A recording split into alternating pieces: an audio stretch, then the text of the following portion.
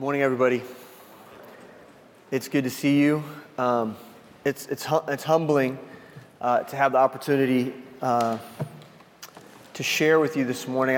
After hearing from Brian, it's kind of hard to be here and talk to you about methodology and strategy,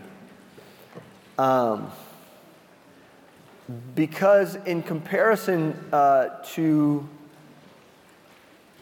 the motivation of our faith. I mean, I guess what I'm thinking about a lot after that message is, if you desire to serve the Lord, like you really desire to serve the Lord, then it burns inside of you. You're going to be everything you need to be fruitful. Like, go preach the gospel. You know what I mean? Like, the methodology is absolutely 100% secondary to what you prioritize in your heart and what motivates you. And that's the most important thing. And so what we're going to talk about today is just, again, I feel very, very humbled to just share with you the methods that we are using in the college and young adult ministry, that we're using in our church. This is kind of a philosophy and a culture and a method, a form that's beginning to take root in the fellowships across our church. In other churches, Living Faith Lee Summit is employing this methodology as well as a way of reaching lost people. And so I'm going to present it to you as that. I'm going to try to convince you that maybe that some of these approaches are preferable even to maybe other approaches. But again, that's for you to decide and for you to use as you see fit. We live in a world and in a culture. Obviously, everybody, if you're coming from other cities, other places, rural settings, urban settings, it's always a little bit different. Different churches, different communities that you minister to. But here in our city and among the young people, what I see commonly is that there's a lot of ideology in our world, maybe. There's a lot of extreme thinking. And I often refer to this generation as being, a Wikipedia generation where everybody thinks that they know a lot, but they don't. The depth of their knowledge is very shallow. And so you have people who ascribe to political views or ideas, things that they hold to, things that they're protesting, things that they're fighting for with their lives, and they stand for, they promote around every corner. And these ideologies are actually incredibly shallow in nature. They've been handed to them somewhere along the way by someone else who thinks that way. And then when you begin to probe and you begin to go deeper, these are actually just straw men. Right? That a lot of the extreme thinking in our world today is very shallow and very weak, and that's the world we live in. And I think that the approach that we're going to present to you today, and I've just been thinking about this, just some conversations I had with Brian this week, the method that we're going to present to you today is actually a way in which you can deconstruct people's extreme ideologies, the way that they think, the secularism, in a post-Christian society in which we live in here in Kansas City, letting the Word of God undo the way people think, I guess is what I'm getting at. And I don't mean to meander here in my intro, but I really do believe that a form of evangelism where the Word of God is open and you're just very honestly talking about what it says, and you're letting God's voice be on display, and you're letting Him prove Himself, it has the power to undo any way of thinking that lost person has grown up with. It just,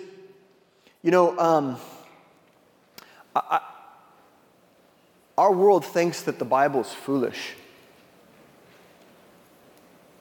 don't they? They think it's foolish until they open it.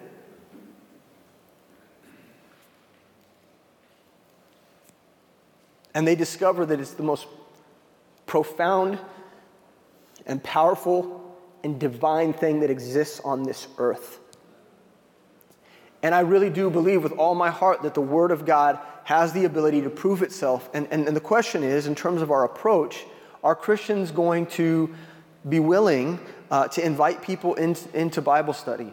And I think that if we do, that it will have effect. And I hope that that's evidenced today as we talk to you about how we've kind of used it in our ministry. And so I don't really actually know I'm struggling to know how to begin, but I'm going to start just with testimony, okay? Can I do that? I really love the Discovery Bible Method, and I love our approach to Bible study here at Midtown because I believe it achieves two things. One, it's evangelical, which most Bible studies aren't. We'll talk about that in a minute. And two, I believe that it is equipping and it prepares leaders for a path of growth that results in church growth, but also people that are equipped and ready to plant churches. I believe that it prepares leaders for the mission. And so I want to present that to you today. So 4 years ago, I came into the college and young adult ministry. Dan Renault, my best friend, for years had served and worked at establishing a young adult ministry here at Midtown Baptist Temple.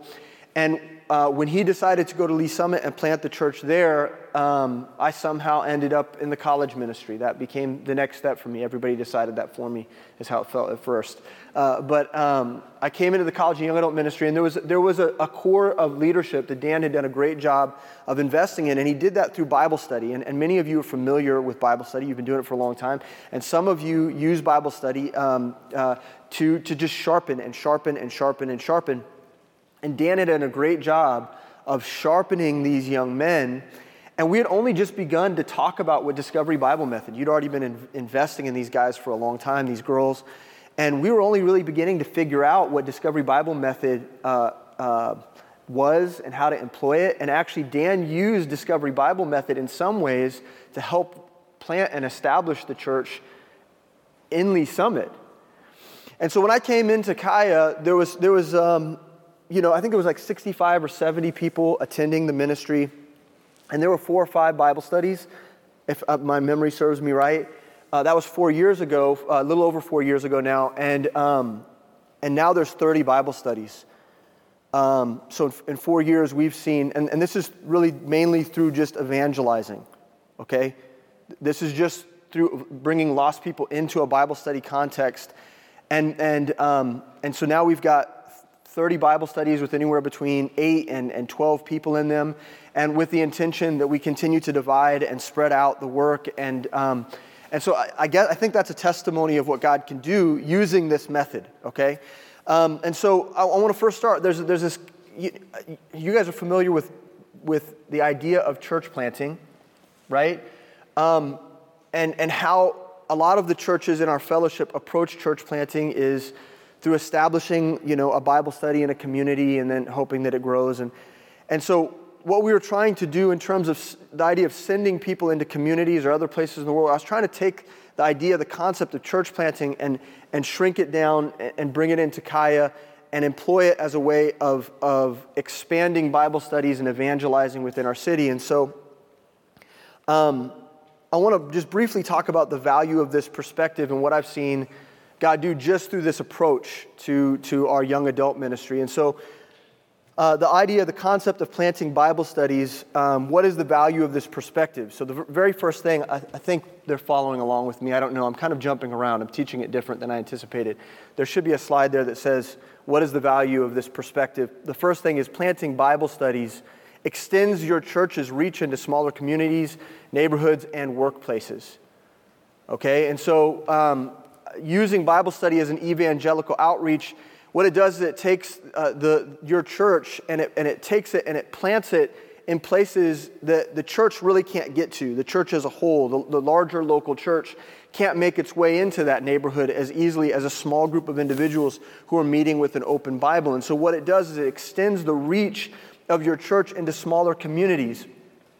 An example of this, just in terms of Kaya, is that we've got Bible studies on campuses. I think we have something like 12 Bible studies alone just at UMKC. That's international focused and native Kansas City and focused Bible studies on campuses, workplaces, neighborhoods. And so what this allows us to do is to send kind of a microculture of our church and allows it to be viral or to germinate in an area or a part of our city where we as a church as a whole have a harder time reaching. So that's one of the values and the benefits of approaching Bible study in terms of church planting, that same concept, that parallel. Bible study is a way of dropping missionaries into a neighborhood or campus with the knowledge that it's built to be viral. It's built to be viral. And the next thing is planning Bible studies makes owning the mission tangible and accountable for your church. And specifically, it's your church members. Okay, when we talk about evangelizing and discipling and church planting, often these ideas are really abstract, right? They seem distant. It seems like, for a young person, it might look like, well, I've got to finish LFBI and there's certain things I have to experience in order to get to a place where I'm ready to be a part of a church planting team. And some of these ideas seem distant and vague and a little bit abstract, right? But what Bible study does, when we approach Bible study in terms of church planting, what it does is it makes those things really tangible really fast. And so they're looking at their Bible study in terms of, with the same concepts of church planting. They're going to evangelize, they're going to disciple, they're going to meet people, build relationships, establish worship, establish the study of God's Word, establish prayer. And they're going into these smaller areas in our community with the intention of making the local church alive in that place.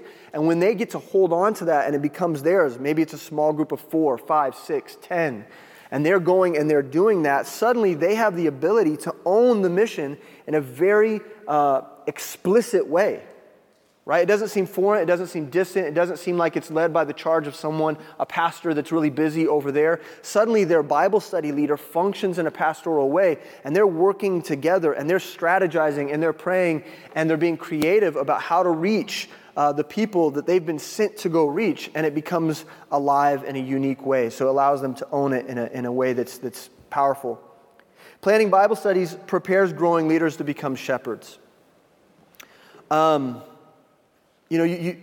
take your very best and your brightest, and you proactively send them to places where they can exercise their gifting. Right? They get an opportunity to go and to if you've got young men or even young women in your church that are gifted in terms of their leadership, this gives them an opportunity to go and to hone that gifting in a way that's safe, where the pastor is kind of overseeing the small groups and meeting with them. I mean, some of the best leadership development that I get to do is pouring into my Bible study leaders. And so just the structure of my ministry is very much the leaders of Kaya, the College and Young Adult Ministry, are the people who are the Bible studies leaders.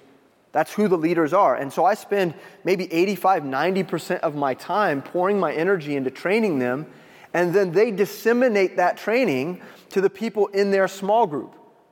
Okay? And so they're doing the training, and they've got a right-hand man or woman that they're investing in, and they're training that person. And to see how this is kind of paralleling the way we understand discipleship, but it makes it in a microcosm of that through the Bible study. Planning Bible studies prepares people to plant churches, which is obviously one of the goals that we have as a fellowship, is to plant churches all over the world. And so what better way of preparing people to do that than to allow them to be evangelical and to disciple and to invest and to get a handle on God's Word and to teach through the context of the Bible study in their community. And so maybe maybe what I'm saying just seems really obvious. I don't know. But I'll tell you this, I can see young leaders that are future team members of church plants. I see them being established in a way that's profound and beyond their age, I guess, is the way that I would maybe say. Like I'm seeing 19, 20, 21, 22-year-olds who, because of Bible study, not because of Sunday morning preaching or other things, but because of what Bible study has instilled in them, these young people are prepared and mature enough to go and be a part of works that on paper are beyond their age in terms of maturity level, right? Yeah? Are you guys with me? You guys, If you're devastated by what Brian Clark shared this morning and you're like, a mess, a puddle, I get that. I'm with you. So this is the way we've approached Bible study, and it's worked. Okay, that's the only thing I can say, is that it's worked. I believe it's biblical. I believe it looks like it holds to the values and the philosophies that we own as a fellowship of churches, and it works. So that's what I got. Okay, so that's the way we're approaching it, and I really do believe, I'm not going to personally be satisfied until we have hundreds of Bible studies just coming out of the college and young adult ministry.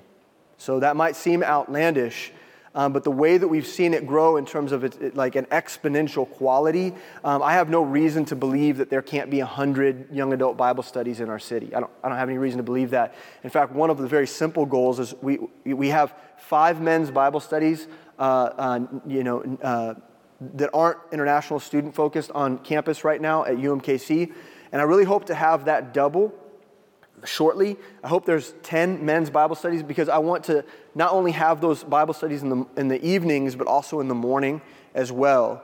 And when campus opens up, I'm really hoping to see that happen, and I believe it will. And I believe that this is effective, and so I believe I've sold that enough to you.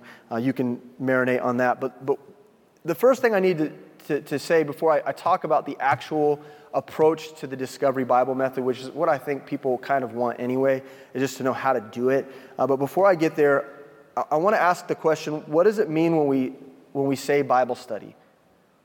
What do we mean when we say that? Because a lot of people have been Dan mentioned all the different types of Bible studies that he was a part of yesterday. What does it really mean when we say Bible study? And the Christian world is overrun with imitation Bible study. And some of them are pretty overt about it at this point. They don't even call what they used to call Bible study. They don't call it that anymore. They call it small group, which is fine. Okay, that's, it is a small group, I guess. Maybe they call it community groups or cell teams or whatever. There's like a million names for this. We like to stick with Bible study because, we like to study the Bible, and that's the point. And so these gatherings, they often masquerade as being Christ-centered, and they're not, because they're not founded on the Word of God. And so, people discussing, a lot of these Bible studies have people that are discussing their view of a passage, right? So they come and they gather together, and they might have the Bible open, but everybody's just giving their opinion about what they're reading in that passage, and it ends up being conjecture. And Dan referred to it as it becomes kind of Gnostic, is that everybody just comes together and spouts off their opinion based on how they feel. This is how young people will, in a Bible study like that, they'll say, well, I feel like it's saying that, right, which is disgusting, right? I feel like when I read that, I feel like it's saying, that's just like, it's vile, right? Like, no one cares what you think that it says or you feel like it says. It's even worse, how you feel it's what it's saying to you. Not that you shouldn't feel something, but that's not how we interpret Scripture. And lots of Bible studies function that way in our world.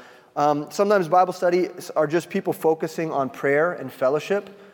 They get together, they eat a meal, or they just spend time with one another, and that's enjoyable. And maybe if it's real spiritual, they spend some time just sharing prayer requests, and that's how a lot of small groups function. Sometimes small groups or Bible studies are people studying books or commentaries on the Bible, and that is just, shameful for all the ways that we know it is. Remember when are Beth Moore studies still popular? I don't know, but I remember at one point, like 20 years ago, that was like a big deal. Beth Moore studies, or really, this is awful. Andy Stanley studies are so popular in churches, where they just, a small group will get together and they'll go through one of Andy Stanley's books, and we all know now that he's a freaking heretic. So, but this obviously leads us to the potential to neglect the authority of God's Word. Did people get handouts? Okay, cool. Sorry. People studying, some of these groups are people studying and preparing alone, which is a lot of our Bible studies function this way. okay, in our fellowship of churches. People go and they study. This is how I came up, and it was great for me.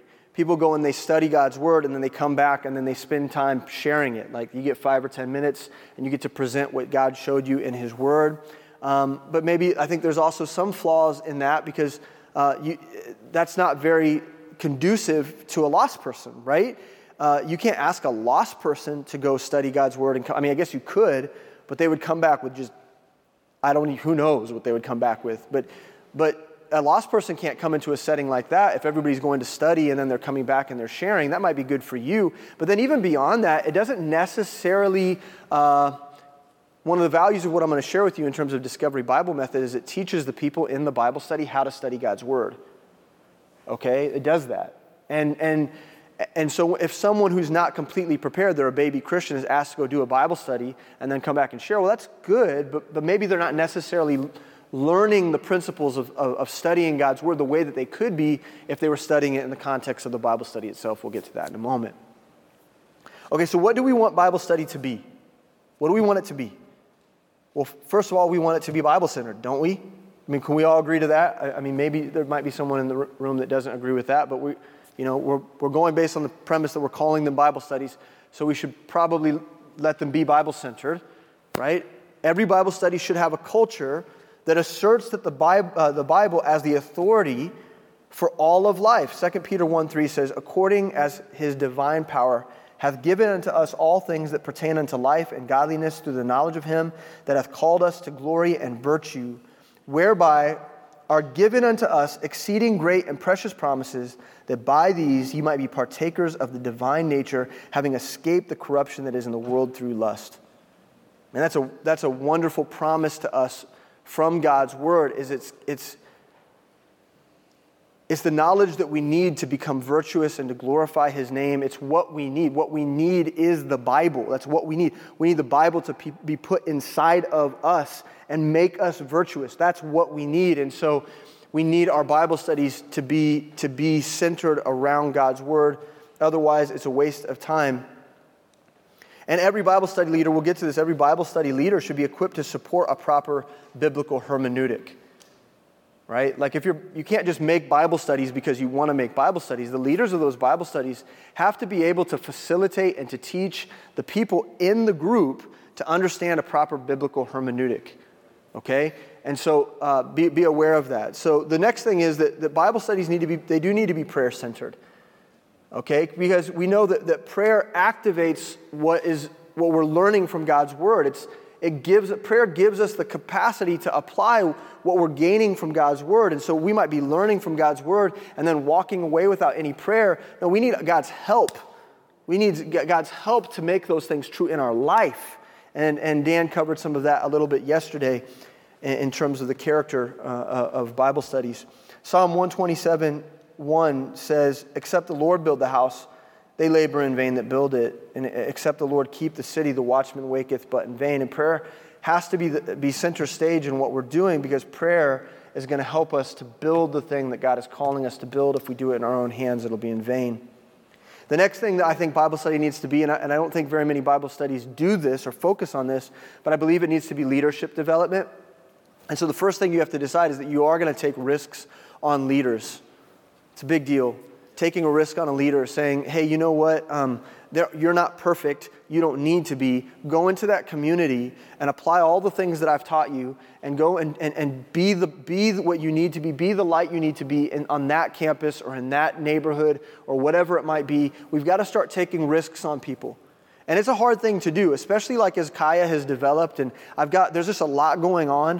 What I'm beginning to realize is that in 2021, I've got to reassert myself at taking risks on leaders and pulling them out of their Bible study context and pulling them out because they're ready, they're equipped.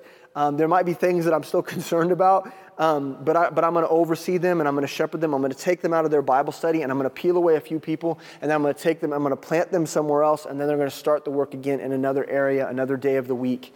And we've got to be taking risks on leaders, because that's how you grow them and that's how you develop them. 2 Timothy 2:2, and the things that thou hast heard of me among many witnesses, the same commit thou to faithful men who shall be able to teach others also. So I believe that this kind of Bible study is also leadership equipping. Next, it needs to be accountable. Bible studies need to be accountable.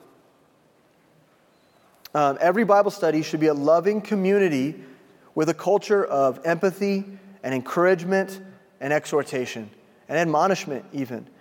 These things should be taking place in the context of Bible study. Okay, so in other words, you study God's Word, very naturally people are going to walk away with things where they say, well, I think God is showing me that this aspect of my life needs to be changed, or they're provoked to live out the mission in another way, or maybe they're just growing in their faith and they need the accountability of their Bible study to hold their feet to the fire, to call them to something greater, to say, hey, you know what you're saying, we affirm that. We see that God's doing that in your life as well, and we're going to hold you to that. And when you don't live that out, we're going to remind you of that. And so if Bible studies aren't that, man, I do believe that Bible studies can fail.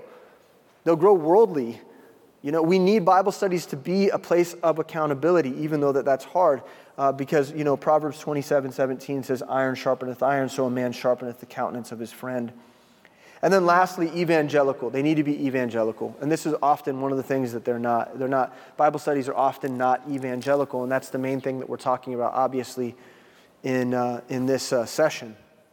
So every Bible study should be an invitation to the lost to engage truth in love. Romans 10:15, and how shall they preach except they be sent?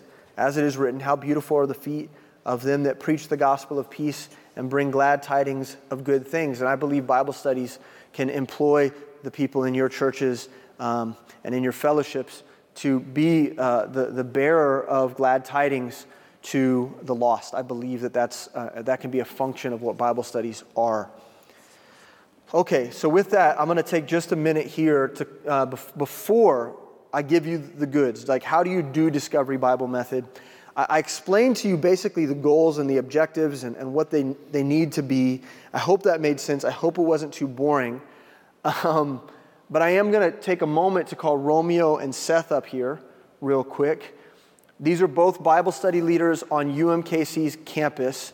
And I want them to share with you about two things in particular. How Bible study was used to train them, okay? What they learned from being in Bible study. And then also how they see Bible study becoming, you guys can come up here. I know that's real homey of you, but come up here so they can see your faces. How Bible studies can be evangelical if we want them to be, okay? All right, guys, go ahead. Okay, well, I guess I'm first. Hi, I'm Romeo. There it is. Hi, I'm Romeo. I'm one of the imperfect risks that Brandon has taken recently. He asked me to come and share about those two things that he boiled it down to, the equipping and training aspect of it, and then evangelicalism, like being evangelistic. So my testimony with that is I was part of a UMKC Bible study, I guess 2 or 3 years ago at this point, and I was in a really dark place in my walk with Christ. I had been struggling with depression, with suicide, old thoughts, and just a really unhealthy, and just it wasn't good. And coming out of that and repenting of that, Bible study was a big deal because my Bible study leader, a young man named Mouse Cheadle, he became like a pastor to me. And we would just meet, and he would counsel me, and he was my leader. And what really turned things around in my life in terms of my walk was he pointed me back to faith in Christ. And he said, you know what, God still wants to use you to be a part of reaching UMKC for Christ. And if you'll come back to that place of faith in his grace, man, God can still use you. And so over the course of, I guess, a year and a half, 2 years, Miles just poured into me. And every week he would say, come, study the Bible, and then come and be ready to minister to people, to invite lost people from campus, and to reach campus, all the lost souls at UMKC for Christ. And that was life-changing for me. And I will forever be thankful to what God did through Miles in my life in that. And he was just patient with me and gracious with me and brought me back to a place where, man, God started going to work. And the biggest part of that was just a total understanding that our Bible studies were UMKC for Christ. We are being sent out of our local church to go into that campus and to reach lost souls and trust that the Word of God is going to do the work as we open it up with lost people, and that our prayers, our brokenness for these people, and our faithfulness to love on them, to keep inviting them in, and to show them what God's Word says about the gospel would make a real change among my classmates and among the people that I knew and that I was burdened for, and that all of our small group was just desperately wanting the Lord to do a work in, to bring them to faith in Christ. And so that's my testimony of small group. It changed everything, and it is still everything. I'm now leading a small group on campus, and that's difficult. I feel like I'm getting a little bit of a sip of the cup of suffering that Pastor Brian was talking about, because it's hard it's hard and it's suffering, but it's good, and it's just pushing me to deeper faith in Christ to do the work.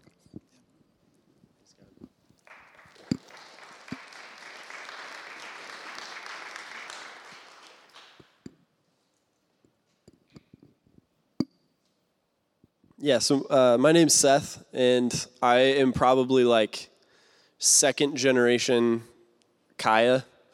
So I got to be here when Dan Renault was our pastor and get to see kind of this transition from this foundation that Dan was pouring into the men who are now, the pillars of our ministry as Kaya, and see that really evolve from,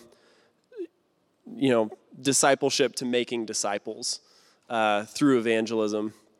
And I've been a part of like so many different Bible studies in that transition. I was a part of the Lee Summit Bible Study, which became a church, and I knew God wasn't calling me to Lee Summit. And so then I got to be in Bible study with Uriah. And then I got to be in Bible study with Alex, starting a new work. And it was hard, and I got to learn how to trust God to do a work in a hard place. And then God called me to start a UMKC Bible study with Miles Cheadle. And this is where, God really used Bible study in my life to help just train me up in the ministry. And as Romeo said, Miles would just meet with me, and he would just pour his life into me. And that's not to say that, these other men didn't, but it was specifically in the context of, hey, let's take what we're doing here and let's multiply it. And so Miles just did that. He just taught me how to do a verse study and things that I kind of knew how to do, but he helped me to just train me up and how to teach other men how to do the same in the context of an evangelical Bible study. And so then, by the grace of God, he used me to start a new Bible study at UMKC, where I'm now investing these principles into other men. And it's just awesome because the Word of God does the work. And it's just so cool to be able to go over these principles of Bible study. And then, my guys and I were sitting at family camp, and it's like, oh, Mark Trotter just did a word study. He did it like he's a professional wrestler, but Bible study is the same, and it changes lives. And then as we get to train men up to do that, well, they just get to go do that with the lost. And by the grace of God, John got to lead his friend to the Lord through just a one-on-one Bible study. And now we have a faithful man, Matthew, who's just a part of our Bible study now. And he's learning the Word of God for himself. And man, we're trusting that he's going to get trained up and he's going to go plant a Bible study someday. And so, just all the glory to God.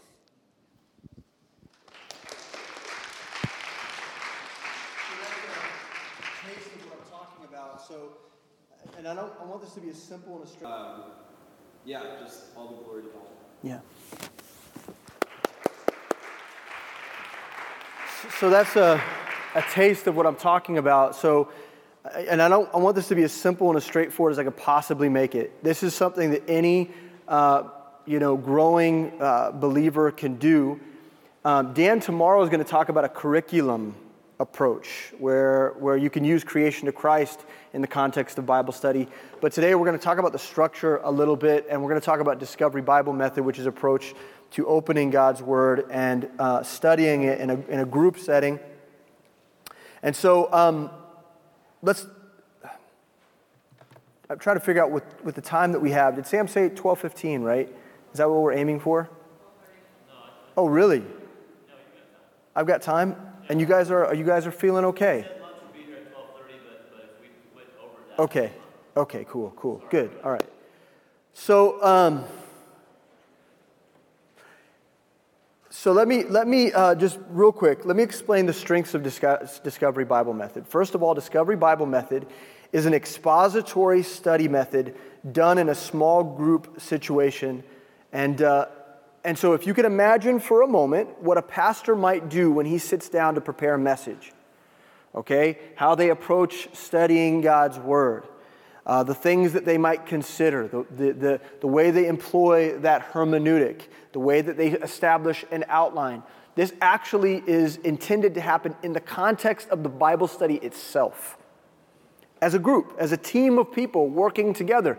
And it's done in such a way that both the mature believers in the group are doing it, but also lost people that show up to Bible study are also participating in the study of God's Word. It's a pretty amazing thing. And so, briefly, the strengths of Discovery Bible Method are that there's an emphasis on learning Bible exposition. Learning Bible exposition. So, what I mean by that is, in the small group, what you're actually doing, the Bible study leader is teaching the group principles that they've learned from a D2 class or LFBI. They know how to study God's Word, and they're modeling it for the group, and they're calling people in the group to participate in a way that allows them to learn how to do a word study, how to understand the significance of context, that allows them to understand that there are different applications of Scripture. And the Bible study, or the facilitator, which is what we'll talk about in a second, is showing them how to do that and how to understand and perceive and to approach God's Word in a way that is appropriate. Another strength is that it's encouragement that the Scripture can be easily understood. That's what Discovery Bible Method does. It encourages people to understand that the Bible is actually not some sort of really difficult book that is too profound to understand or beyond my knowledge set or whatever. It brings people into a place where they understand that the Bible is actually pretty easy to understand if you approach it the right way. And that's encouraging even for lost people. The testimony of a lot of the lost people or even new believers that come and visit these Bible studies are like, wow, I didn't know that I could understand this, right? They walk away and, we'll talk about at the end of Bible study, at the end of a Discovery Bible Method approach, you ask people what they've learned from God's Word. It's amazing to hear a lost person say, oh, well, I learned blah, blah, blah from God's Word tonight. Like, that's an amazing thing, but this Bible study allows people to learn that way. Another strength is it develops good study principles among growing leaders, which we already talked about a little bit, and then also small group biblical counseling. Okay, now this is my favorite as a pastor. This is one of my favorite things about it, is that the way that the Bible studies are structured, it supports me in my counseling ministry. You can only imagine in a ministry of 160, 170 college and young adults, how much counseling I have to do because emotions are flying everywhere. And it's like, it can be really exhausting. These Bible studies are structured in such a way, and we've built them in such a way that the Bible study leaders actually insulate me from that, and they actually do the majority of the counseling in our ministry. It's great. I love it. It makes my life so much better, and it's more appropriate because, oftentimes, if you're a pastor or a leader, you understand this. When you sit down to do counseling with someone, they have to fill you in on like the last year of their life, right? Because you haven't been sitting with that person every week learning about their life. Well, guess who has? Their Bible study leader. They know everything about them. They've been watching them for a while. They know what they struggle with. And so when they sit down to counsel them, there isn't all of the backstory. They're very familiar and close to that person, and they have the ability to counsel them in a way that's particularly insightful, and so that's beneficial as well. And then lastly, one of the strengths of Discovery Bible Method is obviously that it can be evangelical. And so the first thing you might notice is that I use the word facilitated. So let's talk about Discovery Bible Method, and I want to show you how to do it, how to do Discovery Bible Method. The first thing is that it's facilitated, okay? And what I mean by that is that Bible studies, the leader is intended to clear a path for the people in that Bible study to discover personal truths about God's Word directly from His Word, okay? So, you know how it is when there's a Bible study leader. Some of these Bible studies, the Bible study leader just teaches the Bible. Like they call it Bible study, but really what it is like one person bogarting the entirety of the time or interjecting, because they're the leader, constantly interjecting their thoughts and their study on everyone else. And it ends up being, really leadership driven. But the proper approach to Discovery Bible Method is that the Bible study leader is actually a facilitator. And I'll show you how they facilitate here in a second, but their responsibility is to be studied up and to be prepared to keep the Bible study group in between the white lines, right? Their job is to prevent people from coming up with heretical ideas. They need to know that passage. They need to have studied it. They need to be prepared so that they could teach it if they wanted to. If they needed to preach for an hour on that topic, they could do that. But their responsibility is to facilitate. In other words, they're posing all the right questions. They're pointing people in the right direction because, as we've said, it's Discovery Bible Method. And what you want is for people in the small group to discover the goodness of God on their own in the context of study. Does that make sense, at least conceptually? Okay? And so a facilitator of a Bible study in Kaya needs to have the following resume. I'm going to talk about the resume of our Bible study leaders, and it would be different in different situations, okay? I'm not telling you what you have to do. I'm just telling you what we do. The very first thing is that they need to be a proven leader, and that means that they need to have been previously faithful to another Bible study. Okay, so our Bible study leaders are always bringing along, we refer to them as right-hand men or women, they're always bringing along someone else who's proving to be faithful so that I can take that person at some point and I let them start their own Bible study. This needs to be someone who's been faithfully attending, faithfully participating, faithfully serving in a Bible study for maybe a year or longer before this. Okay, so they need to be a proven and faithful and consistent Bible study attendee before they can be a Bible study leader. The next thing, and this is my personal desire, is that in Kaya, that every leader has been through D2. And the reason is because D2 teaches you how to be a discipler, which is something a Bible study leader should do and be. But the other thing is that it also teaches you how to study God's Word. Right? In D2, you learn how to study God's Word. You learn the principles of studying God's Word. And a Bible study leader has to have that in their tool belt. Now, those are requirements that might not be as important in another church where maybe you have a 40-year-old who's been studying God's Word. He's proven that he understands or she understands God's Word in a different way. But in our ministry, that person needs to have been through D2. Also in Kaya, the Bible study leader needs to have successfully discipled someone else. Okay? And the reason that is because how can you possibly disciple a small group, which is what you're doing, right, if you haven't already discipled an individual? I mean, how successful can you be with shepherding a flock of people if you haven't yet shepherded an individual? Does that make sense? To me, that seems obvious, but sometimes we don't think about things like that. I don't really want to put people in a position where they're leading a group if they haven't yet led one person and mentored them in God's Word and brought them up into maturity. And then the last thing, and this is a preference of mine, preferably they've been through Intro to Biblical Counseling in LFBI. And that's because I want my Bible study leaders to be counselors. And so, we make sure that one of the first classes that they sign up for, if they're a growing leader, and all of this is like, at this point it's chatter, it's just part of the culture, is that people who want to be Bible study leaders, they know this list.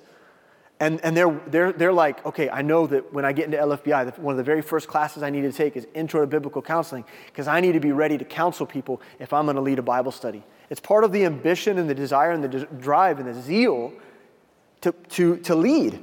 And I'm really glad for that. And so Intro to Biblical Counseling is one of my prerequisites for my Bible study leaders.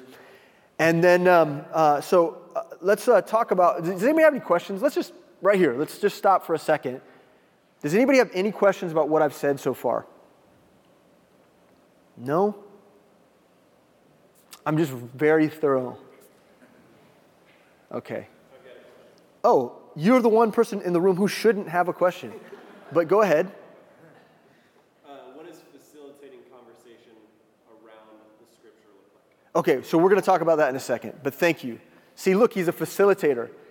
He's asking a question that's supposed to probe me in the right direction. Thank you for that, but I've got it. It's in the notes already. We'll get there. That's a leader right there, asking the right questions. He's making sure I'm going to teach the right content today. Okay, so we know what a facilitator should look like, but how does one lead? How do you actually do it? How do you actually go through it and employ the method? Okay, so the very first thing that you do as a Bible study leader is that you study the passage that you're about to enter into Bible study with. You've got to study in advance. You've got to look at it. You've got to read the passage for yourself. You've got to study the passage. You have to know it. Okay, you've got to know it. And you've got to do all the things that you know to do. You need to do the word studies. You need to compare Scripture with Scripture. You need to find the proof text. You need to address the doctrinal aspects. You need to establish the historical context. You need to find those things that are inspiring. You need to understand the theme of the passage. You need to know that stuff. Okay, that's why D2 is important, because you need to know how to study God's Word. And so what a Bible study leader is going to do is before they go into Bible study, they're going to be prepared and they're going to have their notes, and then they're going to do this thing that I'm going to refer to as chunking. And that's only because I don't know of a better term to use. It's a gross word. I just acknowledge that right now. Chunking, chunks is a gross, it's disgusting, isn't it? But I don't really know of a better word, and it's really easy to remember. You've got to chunk the passage. And what I mean by that is that you're going to dissect the passage, and you're going to break it down into ideas, concepts. Okay, so think about if you ever took a homiletics class, or you're familiar with outlining. When you outline, you know you have you break things down into major ideas or concepts that you find within the passage, right? So if you're studying a chapter, you might break that down. Here's 6 verses on this topic. This is what Paul's addressing here, or this is what's being discussed here. And you take that and you separate that into one portion, and then you take the next section and you divide it out. And then what you're doing when you chunk the passage is you're dividing it out into topics for discussion, sections for discussing the passage. If you turn in your handout to the back page, there's an example of how you might chunk a passage there. Oh, there it is. Excellent. Okay, and you might establish there, how you're going to divide it out, because this is going to lead you in the conversation. We'll talk about that more in a minute. So when you study, you need to have done this because this is going to guide you in your study time. Now, you want to also be studied up, the leader needs to be studied up on things that are particularly difficult about the passage, okay? So because you don't want heresy to creep in, you've got to insulate the group against that by making sure that you've properly studied something out. And so if a word like election shows up in that passage, well, you need to be prepared to explain why election doesn't have anything to do with salvation, right? It has to do what believers are called to do and be. Right? You've got to be prepared to explain that by using God's Word. And so understanding the doctrinal aspects, the inner workings, understanding difficult words, knowing that stuff, you need to be prepared to talk about it because someone's going to bring it up at some point. They're going to say, well, someone real smart is going to be in the group and they're going to be like, well, as far as I understand, that word means blah, blah, blah, blah, blah. And then you need to be able to walk them back into truth as you're facilitating the group. Okay? You guys didn't like that nerdy. That was like my nerdy white guy voice. Well, as I see it. Okay? There's always that guy shows up in a Bible study, and you need to be prepared against that guy because he's going to probably try to sow seeds of heresy into your small group. You need to be ready. So a Bible study leader needs to be prepared. And then that Bible study leader needs to be prayed up. Okay? Which leads us back to what we said at the beginning. Only God does this. You want whatever you imagine you want your Bible study to be, well, that's only achievable through God.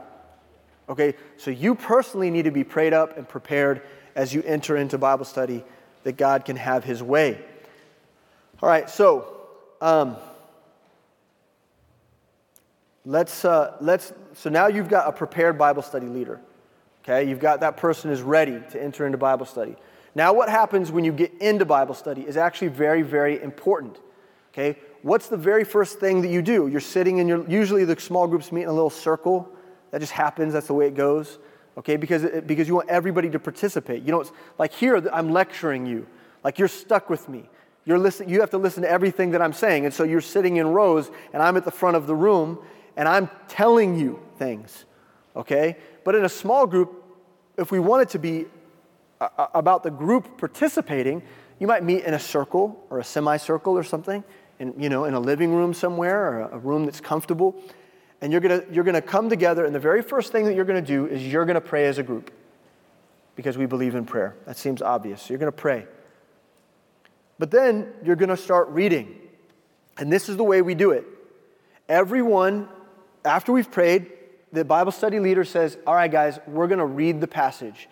Okay, in the quietness of our heart, we're gonna just take this time right now to familiarize ourselves with the passage. And then everybody reads to themselves quietly the passage that's been designated for that night's Bible study. And they read it quietly. And then when they come back from that, after a few moments, the Bible study leader says, okay, now we're going to read it as a group. And this forces them to engage the text twice. And so what happens is the Bible study leader will start, and they'll read verse 1, and then the person to their left will read verse 2, and the person to that person's left will read verse 3. And you'll go around and you'll read the entire passage out loud. And it forces the people in the group to engage again because no one wants to mess up. You know what I'm talking about? Like, okay, it's my turn. Okay, they're coming. It's my turn. And this is the verse. And okay, they read that verse. And so everybody is like a little bit nervous about whether or not they're going to read the right verse. And everyone's paying very close attention that second time round. And they read their verse and they're like, whew, and then it goes on to the next person. And then that way the passages have been read twice and everybody's feeling pretty familiar about what's happening there. Okay? Now, before they read it, sometimes it's important to ask them, okay, guys, now we're going to read with the intention of looking for the theme. Okay, so when we read this a second time, I want you to consider what's the theme of this passage?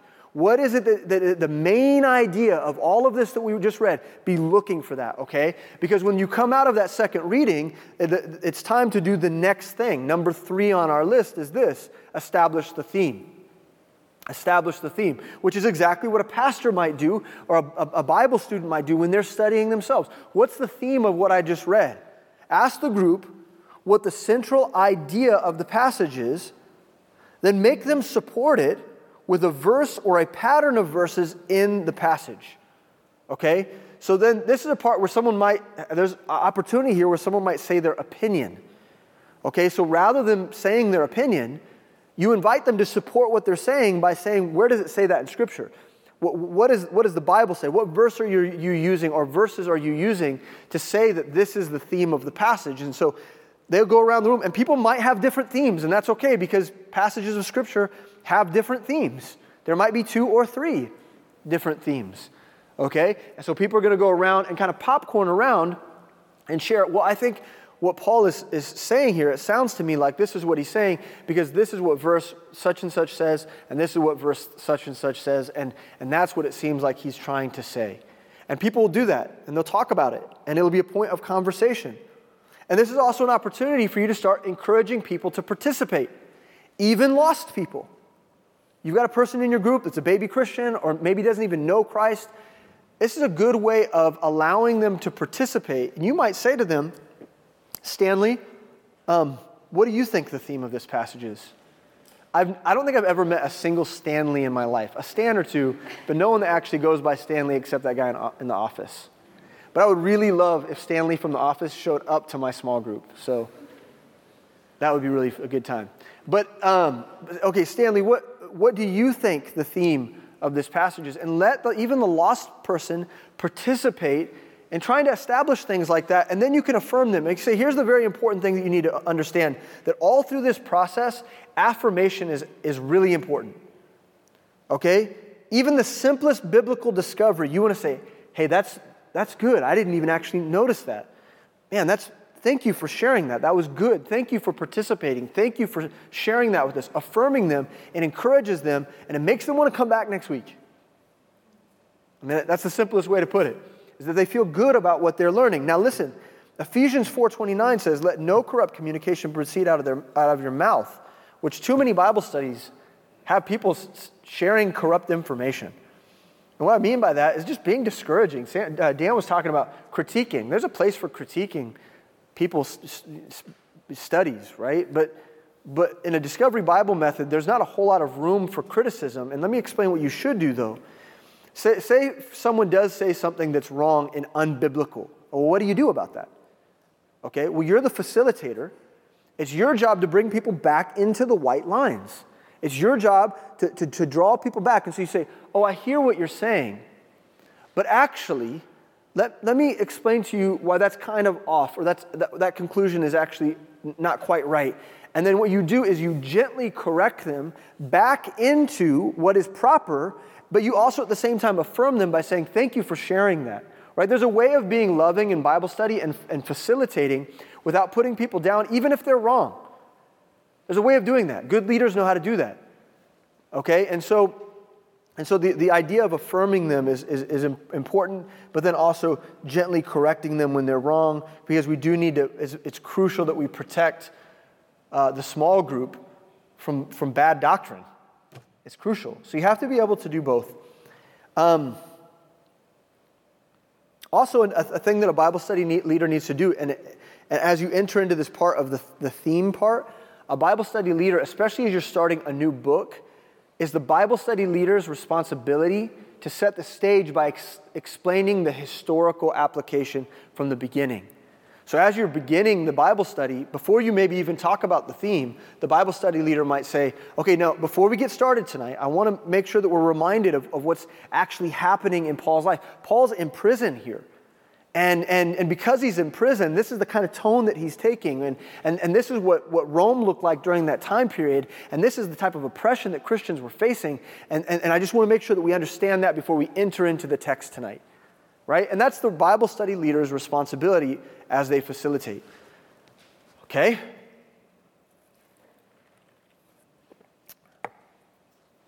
I'm going to keep going. I'm going to take your silence as consent that you're learning lots of things today. Okay. The next thing you're going to do is you're going to dissect the passage together. So you've established the theme. And the Bible study leader is going to take all the stuff that was said, and they're going to synthesize it into a singular theme statement. They're going to say, okay, it sounds like what we've come up with tonight is that the theme of the passage is blah, blah, blah. And you present that theme to the group so they understand in their mind that all of the dissecting of the passage is going to continually relate back to that theme so that people can get a proper application for the scripture. But now it's time to dissect. Now it's time to look at those chunks that you established before you came to Bible study and look at them individually and let the small group discuss those sections and those individual thoughts. Okay, so when you're doing this, you are employing all of the principles that you know about Bible study. Okay, you're looking for patterns in words with the small group. Hey, we saw that word once before. Okay, and now I'm getting ahead of myself, and I've got so much to cover that I want to make sure this is clear. You read the passage again. So hey, we're going to look, okay, to begin with tonight, we're going to look at verses 1 through 5. Joe, would you read verses 1 through 5 for us again, just to remind us of what it says? And they read that section again, and then the Bible study leader starts saying things like, Does anybody see any words here that stand out? Or what do you guys think specifically, what is this passage saying? What do you think that this is saying? Oh, okay, a word stood out that you didn't know? What was that? Okay, so a word, the word propitiation shows up. And no one in the group knows what that is. And so then you spark a word study. Right? Okay, guys, let's use our concordance. And then you got a lost person who's like, what? Let's use our concordances to find where other places where this word is used so that we can establish what this word means. Because remember, guys, that we compare Scripture with Scripture to come up with definitions. We're not going to the Oxford to do that. We don't have a dictionary here. We're using the Bible to define itself. Okay, what are you doing? When you say things like that, you're teaching your small group how to study God's word. And you're showing a lost person that your authority is in God's word. And so the lost person's like, whoa, that's a wild thought. So they're using the Bible to define itself. Okay, and then you show them how to use a concordance. I can remember being in Bible study, and what I think was probably 2000, before I was in college, like being in a high school Bible study with Joe Medlin, and this was in Jim Lee's ministry, and we were in Jim Boyette's Bible study, okay? Now, there was a lot of goofing off that went on in that Bible study. And it was a lot of fun, but I do remember vividly, I think the thing that was probably the most significant to my entire development in that Bible study was that one night, Jim took some time to show us how to use a concordance. And I'd been in church my whole life. I never even heard of a concordance. Like, who is this guy Strong? It's a good name. What is this? What is this thing? And the book, this is when people still use the books. The concordances, it's like this big. I'd never held a book so big in my entire life, right? And he showed me how to use a concordance. It blew my mind. And so that's the kind of discovery that we want people to have in Bible study. Is like, oh, I can do a word study. Oh, I can do a verse study. You can show me how to do that. And that's what you're doing. The Bible study leader is facilitating that. And you're going to focus, obviously, you're going to focus your attention on doctrine. The facilitator leader must be ready to ask questions that provoke people to turn to the Bible for answers. The facilitator or leader should be prepared to teach only when it's necessary to bring the conversation back within doctrinal or thematic parameters. So the facilitator has to be very conscientious of this, especially if they've grown up in church. Your job is not to teach. You got to continue to remind yourself. One of the things I do when I chunk the passage is I write questions down that I might ask. I write all the questions. Okay, I think this would be a good question to ask her this. And I might not get to those questions, or I might really, if the conversation's not sparking, I might go to those questions because I need them. But sometimes when Discovery Bible Method is hitting on all cylinders, people are just talking. They're just sharing. The more comfortable they are with each other, they're just saying stuff. And they're like, oh, you know what? I just found this verse. And this verse over here reminds me of what this passage is saying. And they're making all the connections. And they're helping the lost people in the Bible study. And they're sitting next to that lost person. And they're saying, hey, did you see? Look at this. Look up that passage. Look that up. And then they're helping that person. They're making them feel a part. I'm telling you, listen to me. Lost people that show up to a Bible study like this love it. You know how intimidating it is to be a lost person and come to a Bible study? That can be so intimidating. But when they're actually participating and they're invited in to be a part of it, man, it's so transformative. And we've seen this over. I'm going to share with you a couple examples of salvation testimonies before we close here. I can't tell what time it is. Is it 12:30? Keep going. Oh my gosh. Really? I hear applause. That makes me feel good. Okay, my motivation's coming back to me. I feel like I was letting you guys down. Thank you, Dan. This is like a bad 80s movie. Thanks. Okay, so the facilitator leader should create opportunities for people to use their concordance, their treasury scripture knowledge, etc., in the midst of their group study. Because that's what you would do if you were studying the Bible at home. So prompt people to do that very thing right there. The facilitator should use the study time as an opportunity to explain and model Bible study principles. All right? The things that you learned in your D2 class, those things should be coming up. And you should be teaching those things. You should be saying those things.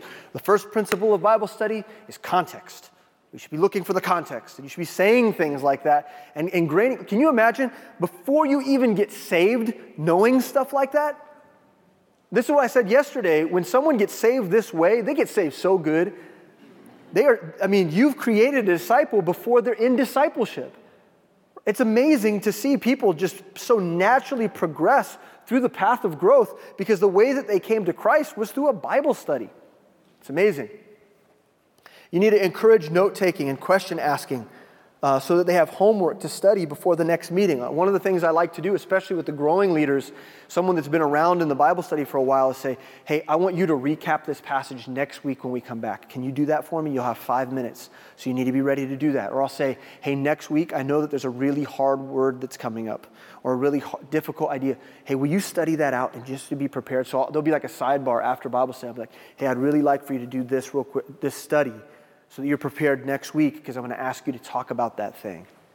It's just like there's so many ways of training in this context. And so the majority of the time is spent dissecting. That might take 45 minutes. It might take an hour to dissect the passage, to have conversations about all those things that you chunked out. Each time you hit one of those chunk sections, you kind of just start the process over. And people are making connections, and they're finding patterns, and they're discovering doctrinal truths, and it's beginning to take root, and it's beginning to motivate them, and they're beginning to think about and contemplate what that means. And it's really important for people to be able to make life application as they're going. And they're saying, man, that's really convicting. When I hear you say that thing, it's convicting me of this or that. And the Bible study leader models all of that. The last thing is application.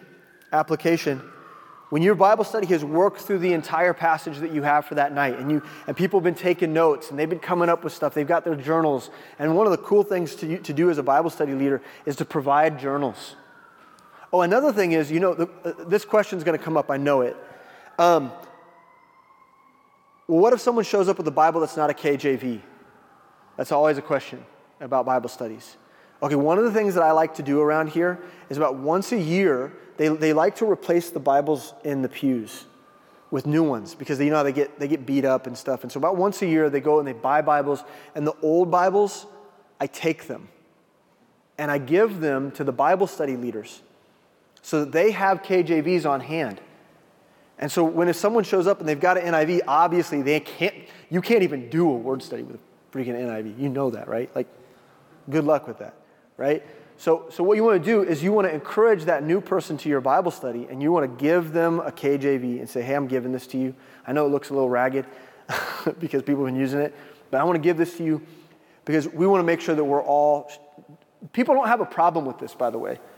This is not a problem, at least not with young people. You give them a Bible and you say, hey, we all just want to use the same Bible because we all want to be talking about the same thing. So here's a Bible. This is what we're going to study from tonight. And people are always cool with that. Okay? If they're not, then let them throw a little pity party with their ESV throughout the entirety of the Bible study. And over time, God will change their mind.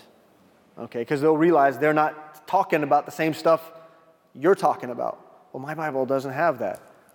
Which is what will be playing in the back of their mind over and over again until they feel the pressure to pick up the KJV and actually participate. Okay? So I think you could do that in a very loving way, obviously. Application. At the end of every Bible study, after you've worked through the passages, when you work through them, you end the time by asking the question, what are you personally going to take away from this passage?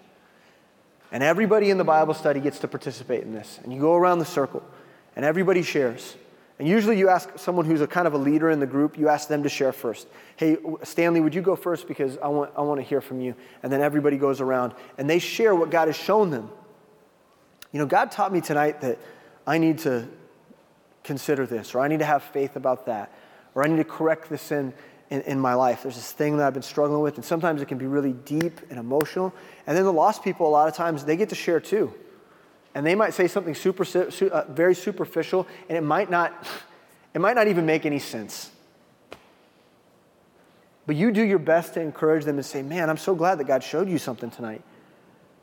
I bet they come back. And so everybody participates in this application time, and then you spend time together in prayer, activating what God has shown you, right? You pray together. So, listen to me. I've said so much, and I've talked about this in two major ways. Bible studies are equipping for growing leaders, and that's good for a million different reasons, because we're trying to expand God's kingdom, and we need more leaders to do that.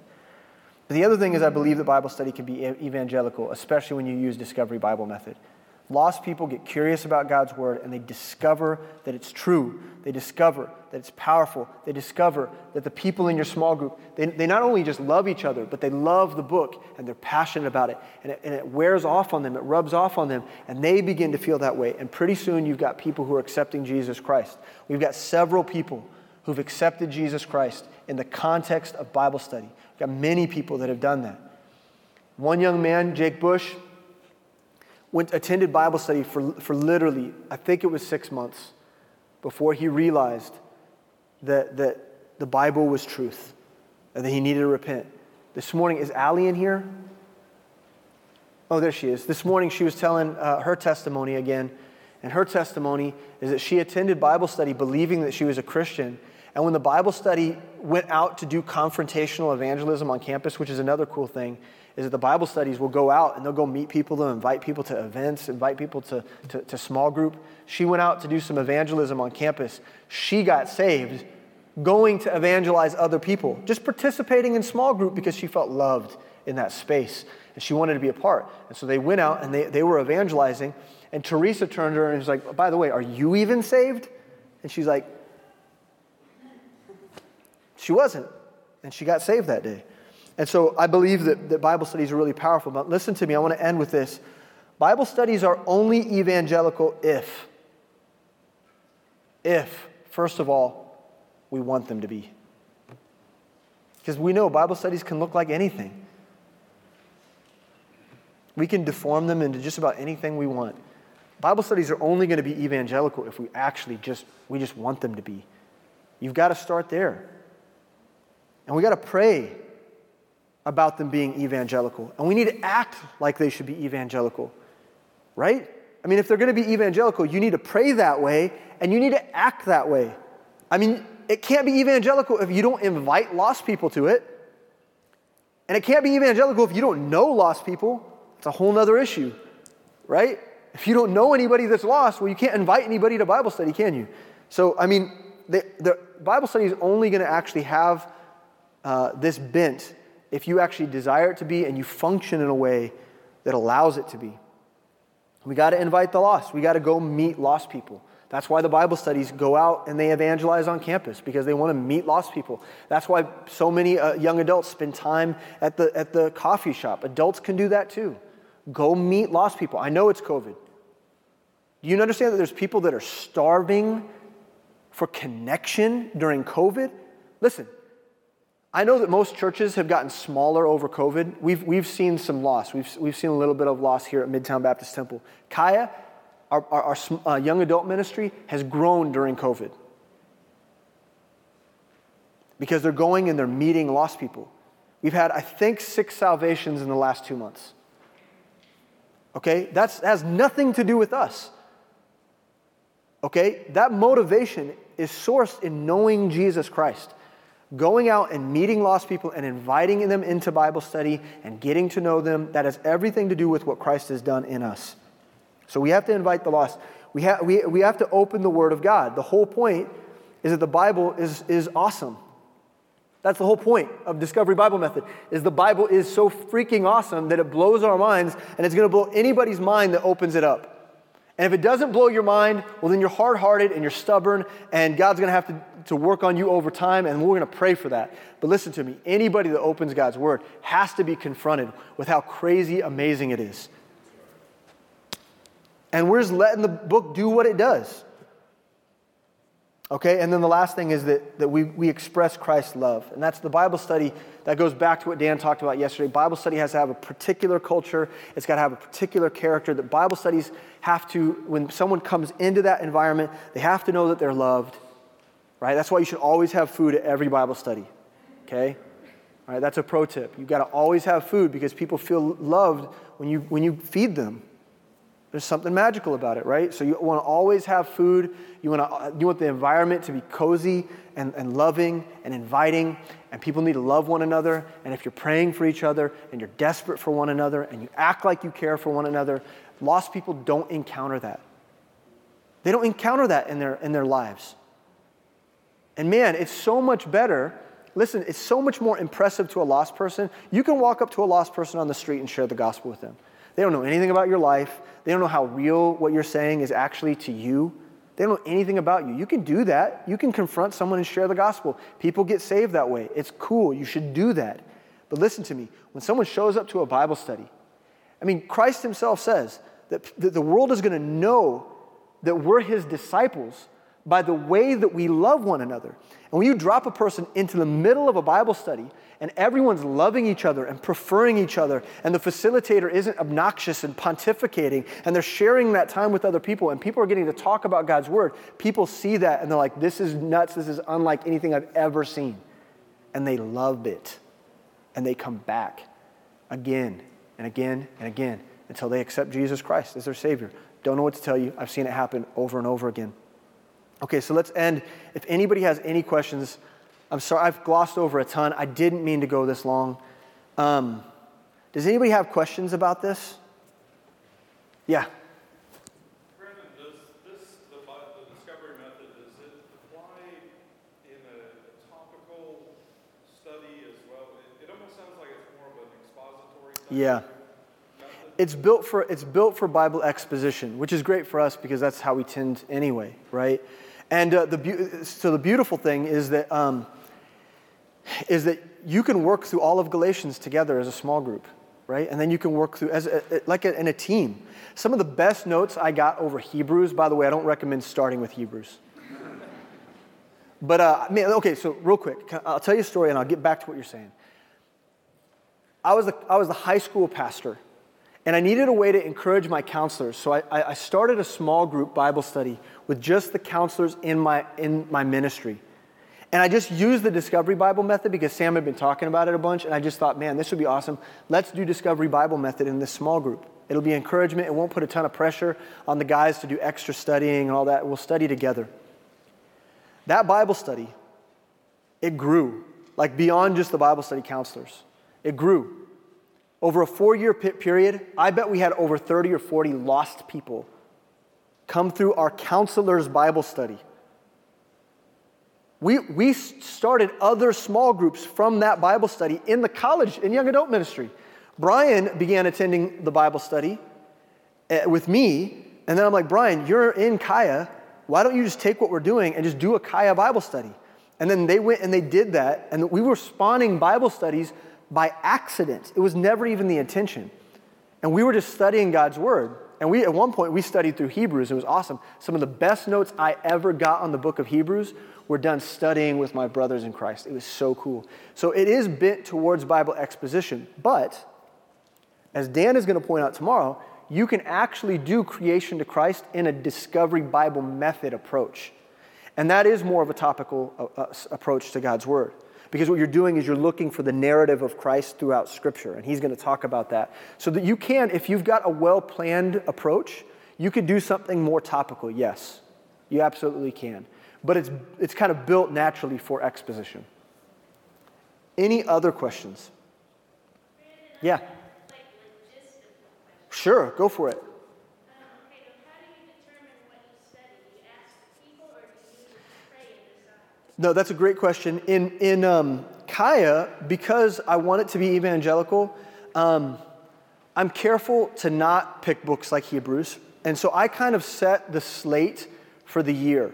So what I did at the beginning, okay, so this is a great question. So what I did at the beginning of the year as the pastor of this ministry is I said, we're going to study Mark.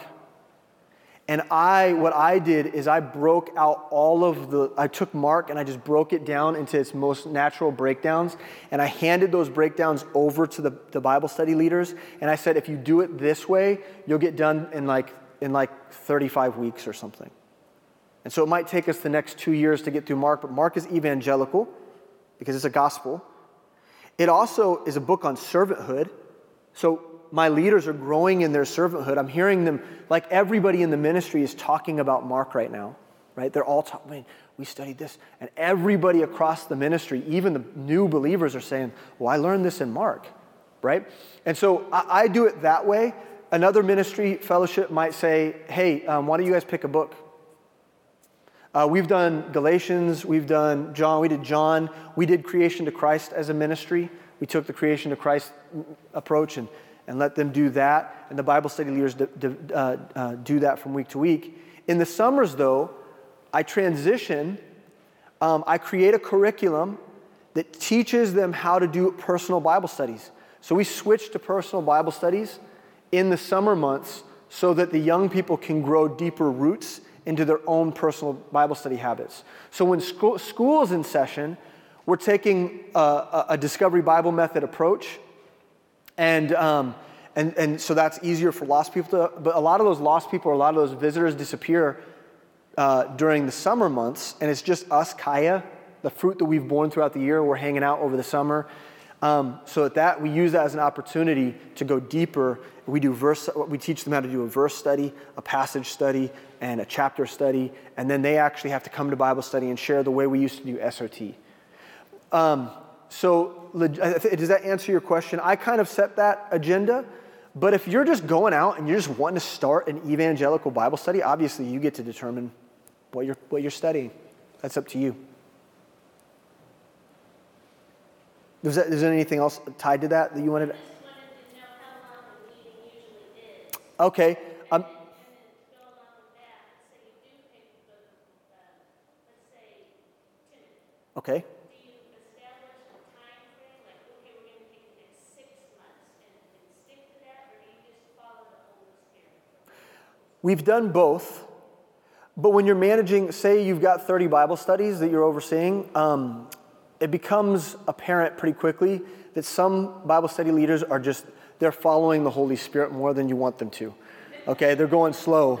They're like, oh, let's deep dive here, and then they don't get and so they're like 6 or 7 weeks behind the rest of the ministry. It has been easier for me to kind of set the stage in advance and say, hey, this is what you need to study this week, and that's what you need to get done. Trust the Holy Spirit in that, right? So that has been the easiest way to ensure that we're kind of all finishing around the same time frame. As far as the length of time, people need time to fellowship up front. Give them 20 minutes to do that. Call them to prayer. Prayer on the front end shouldn't take very long. The study part should probably take an hour, maybe an hour and a half. Young people can stay up later, and they like to hang out later, but I've told them that I prefer if they're done by 9:30. Because people do have jobs, and you don't want the lost people that are showing up to resent you because you've imprisoned them in a Bible study till 10:30 at night. So 2 hours is appropriate. So 7 to 9 seems appropriate. But that leaves room for fellowship and prayer at the end, which I think is super. Prayer. How when you do that praying thing at the end with the application, when you're praying for everybody's stuff, the best way to do that is to have 1 or 2 people pray for everybody's stuff. Because if you popcorn that or you go around the circle, you've just added 45 minutes to the small group study.